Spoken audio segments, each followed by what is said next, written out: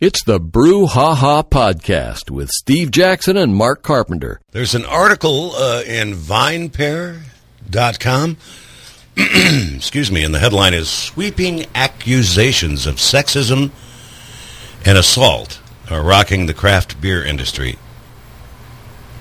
Geez, I was in a pretty good mood. Now I'm depressed to see that. Joining us right now, Melissa Myers is from the Good Hop Bottle Shop. Hey, that rhymes, Mike. They're in Oakland. Hi, Melissa. Hey, Melissa.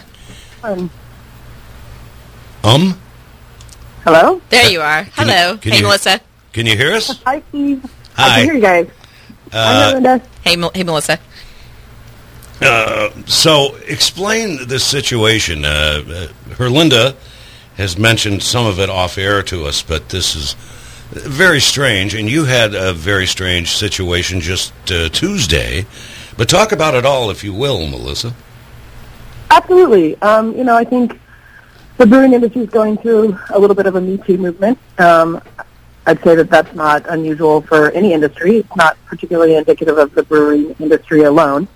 A week ago on Thursday, a woman in Massachusetts asked what one might think is an innocuous question, and she asked if anyone had experienced harassment on the job in the brewing industry. And stories started coming in. People were saying, somebody said this to me, somebody assaulted me, my boss assaulted me, and the stories just kept coming and coming and coming. And we're at a week out now, and she's had over 1,000 stories of women who have come out and told their stories. And they're naming names now. Yeah, they're naming names. They're naming breweries who foster a culture that is not good and unsafe for women to be there. And I hear people have been calling it a reckoning in this industry. It is certainly not something I think if you talk to any woman in the industry is surprised. I think every woman in this industry has their own story. But the sheer volume of it alone, I think, is what is so heartbreaking and horrifying and surprising. That's the surprising part. Well, it is surprising to me, although not shocking. But right? Yeah, unfortunately, yeah. It's so weird, and we're talking about the craft beer industry here, and locally. What are your thoughts on what's been happening with this? I think it is a huge reckoning. Some people have been called out, and it's been huge. And people have lost their jobs over it, where breweries have done the correct thing, and it's definitely making a big change. I think things like this can happen, and it feels really terrible at the time, and it seems big, and then a week later or 2 days later, it's over. Right? It's like it never even happened. But I think because it's so big, that things are actually happening, and we're seeing the change happen with breweries, at least locally, that have been called out. We're seeing that change happen, and it's good to see that we're not going to go through all this pain and all this terribleness and for nothing, Some allegations accuse brewery owners of complacency toward a toxic work culture. Herlinda? Well, unfortunately, having worked in pubs and things as well when I was younger, and it's not only, owners and managers and, co-workers of male, but also some customers too, behaving badly. And of course, and alcohol sometimes, doesn't help that as well. But this is full on, naming names, naming breweries. But as Jackson Katz put it in his TEDx talk for the first one for women that I helped with a few years ago in San Francisco, he said, abuse and sexual harassment of women will only stop when other men call it out. Like as soon as they see it happening, when a guy's talking about, hey, she's got a nice blah, blah, blah, or, something like that, even if the woman's not there, someone to directly, be touched or anything, it's going to take men to call out, how would you like your sister or your daughter or your mother talked about like that? Don't talk about your coworker, that waitress, etc., like that in front, at all, much less in front of me. And it's going to take other men, I think, to help with that. But Melissa, Tuesday night, you held a gathering that I was invited to for women in the Bay Area to come and talk about this and have some beers and try to come to grips with this. And then something really unfortunate happened later after a really great, heartwarming event. Yeah, I think, and I just want to light on what you just said, is that one of the great, the word we're using in the situation, but one of the things that we're starting to see is we are seeing men speak up. We have been really, really prolific on social media about the Good Hop stance towards this situation, and we're starting to see men speak up and defend us when people are attacking us for our stance, which is a beautiful thing to see, and it reminds me that this community is so strong. So we had an event on Tuesday where basically the Good Hop opened up for a private event where we invited any women in the industry to come and be in a safe space. So they could come and tell their story, they could not tell their story, they could cry, they could hug, they could dance, and you know what, we did all of those things. And it was a wonderful evening. We had people fly in from Washington and Hawaii to be a part of this, because I think that we're all reading these stories, and with social media, you're at home alone at night in your bed at 2 o'clock in the morning or whatever, whenever you are looking at social media, but we're reading all these stories and taking in all these terrible things alone. And so the Good Hop wanted to make it so we didn't have to be alone, and let us all know that, let these women know that they had a safe place to come. So what happened Tuesday night, Melissa? After that? We left. We left at 11 o'clock at night, and when I came back to my bar in the morning at noon, one of our windows had been smashed. And you've been there 7 years in Oakland, and you've never had that happen. Correct. We've been here 7 years through, race marches, rioting, other small businesses getting their windows shattered during that time, and lots of looting in Oakland, and nothing has ever happened to us, not once. Do you think this was targeted? It's pretty hard to think that it's not. Right. I don't know. I mean, they didn't leave a calling card. It's not like they graffitied, something terrible next to it and let us know why they did it. It is hard to believe that it's not related. Well, some Bay Area men in the beer industry got named. Yeah. Unfortunately. Yep. Some people in the Bay Area got named. They got named because they did the things they did. But, I also don't really want to focus on the window. It's just a window, and, we have insurance and stuff like that. And a friend set up a GoFundMe for the window, and I said, we have insurance, we'll be okay. And she was like, I don't care, I already did it. The response to it has been outstanding, and we are taking that opportunity to take the money, which is now threefold what was originally put up there, to donate it to some really awesome organizations in the Bay Area. One of them is Black Girls Code, which is this awesome charity organization that helps send African American girls to classes in schools to learn how to code so that they can enter the tech world and be a really strong force in it. Melissa Myers is with us from Good Hop Bottle Shop in Oakland. Herlinda? And NBC News, thank you for having us right before you get interviewed by NBC News. I know that you've been inundated with requests for interviews today, and I know Brienne at Rat Magnet on Instagram has as well, if people want to see those stories too. Hopefully she will talk to us one day as well. Absolutely. I mean, it's great for everyone to reach out and want to hear the stories, because that's the only way we can make the change happen. Well, good luck on your TV interview today, and I'm very heartened to see that GoFundMe, and we will be doing a gathering like this next week up here in the North Bay for the women up here as well, and I will be talking about that next Thursday too. Harry Duke? Awesome. Yeah, Melissa, if you could just give us some sense of what the Good Hop is. I surely want to put your business out there for some support, cool. So I would like to come. That's usually my job, but you're catching on well. Tell us about the Good Hop. Absolutely. The Good Hop is a beer bar and bottle shop. They're located in beautiful, almost downtown Oakland. We are primarily focused on California craft. We like to support our locals and this wonderful state. We have 16 draft taps, and we have 450 plus bottles and cans that we keep in stock. You can drink those bottles or cans on site, or you can take them to go. So we're kind of part bar, part retail, super community-driven. We're like a local neighborhood bar with a craft beer problem.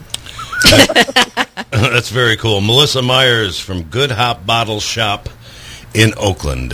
What's the website? GoodHopBottleShop.com? Yep, make sure to put the in there. So thegoodhop.com, actually. Oh, okay. And you can find us on Facebook and Instagram with the same handle, The Good Hop, all one word. Melissa, thanks so much. Thank you. Best of luck going forward here. And next time I'm in Oakland, I'll be stopping by the Good Hop Bottle Shop. Thank you so much, Melissa. Keep in touch. Absolutely. Thank you for talking to me today. All right. It's great to talk to our friend Tara Nuren again, live in Joyce. Hey, Tara. Hi, guys. How are you? Okay, we're looking forward to you making another trip to the North Bay. Yes, I'll be out there for sure in November. Yep. To plug Okay. my book. All right, cool. For her book tour. I'll see You you wrote. She writes for Forbes magazine on beer and other like topics. You wrote. Wow, this was last March 2020. The Me Too movement is coming to craft beer. Will it arrive before all the women leave? This is fascinating stuff, and as you know, we just talked to Melissa Myers from the Good Hop Bottle Shop in Oakland about this. To first talk about this article from March of 2020, and reiterate what you were writing about and what was going on.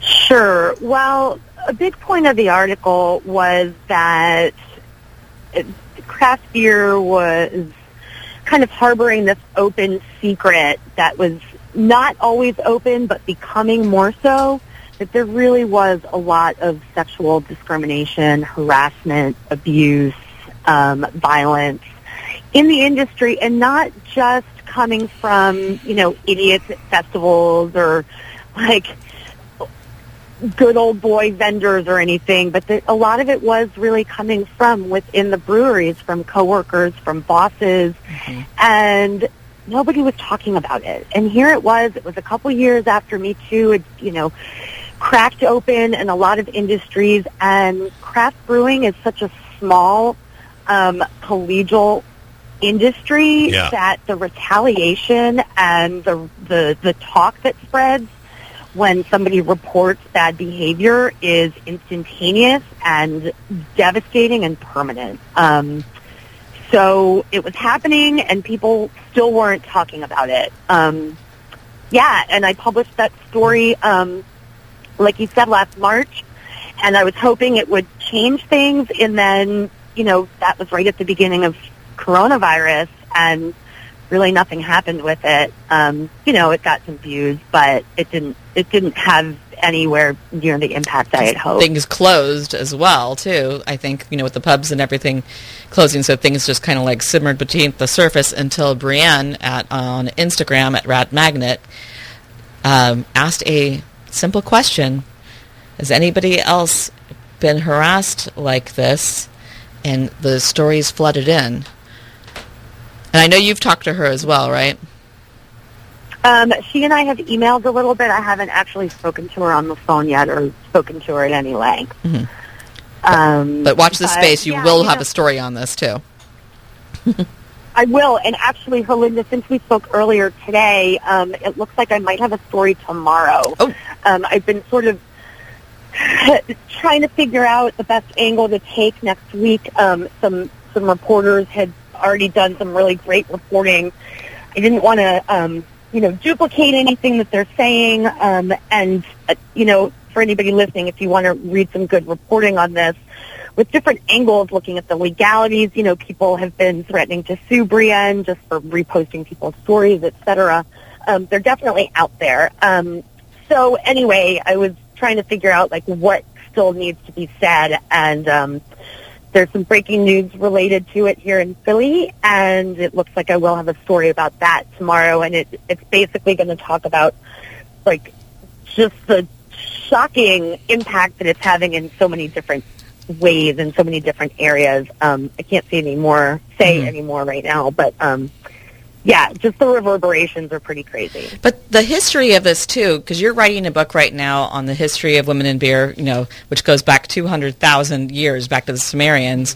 But even there was some points that you and I were talking about that are going to be in the book about how, beyond harassment, but, economic. There was 3 points that you were talking about where men have actually either taken brewing away from women or their businesses, or made things really, really difficult as well. And I know you were going to talk about that too. I am the mom of 2 young women, and I just sat and cried the other day. I mean, it was hard. It was really, really hard to read those stories, and my heart goes out to them. I love when other people cry on this show because it's usually me. It was hard. But Tara, talk about your book. What you were gonna tell some points about that. Yeah, I mean, it's really, I don't even have the words. Just how often history repeats itself. As you were starting to say, for some very quick background, throughout history, women have been the principal brewers in almost every civilization, and beer has been a nutritional staple of so many different civilizations for various reasons I get into the book. It usually starts off as just a domestic chore, nothing glamorous, just something that the woman does as part of, her household duties. And in every single civilization, I mean, we're talking about like ancient Mesopotamia, we're talking about, Renaissance Europe, we're talking about colonial America, on and on and on and on and on.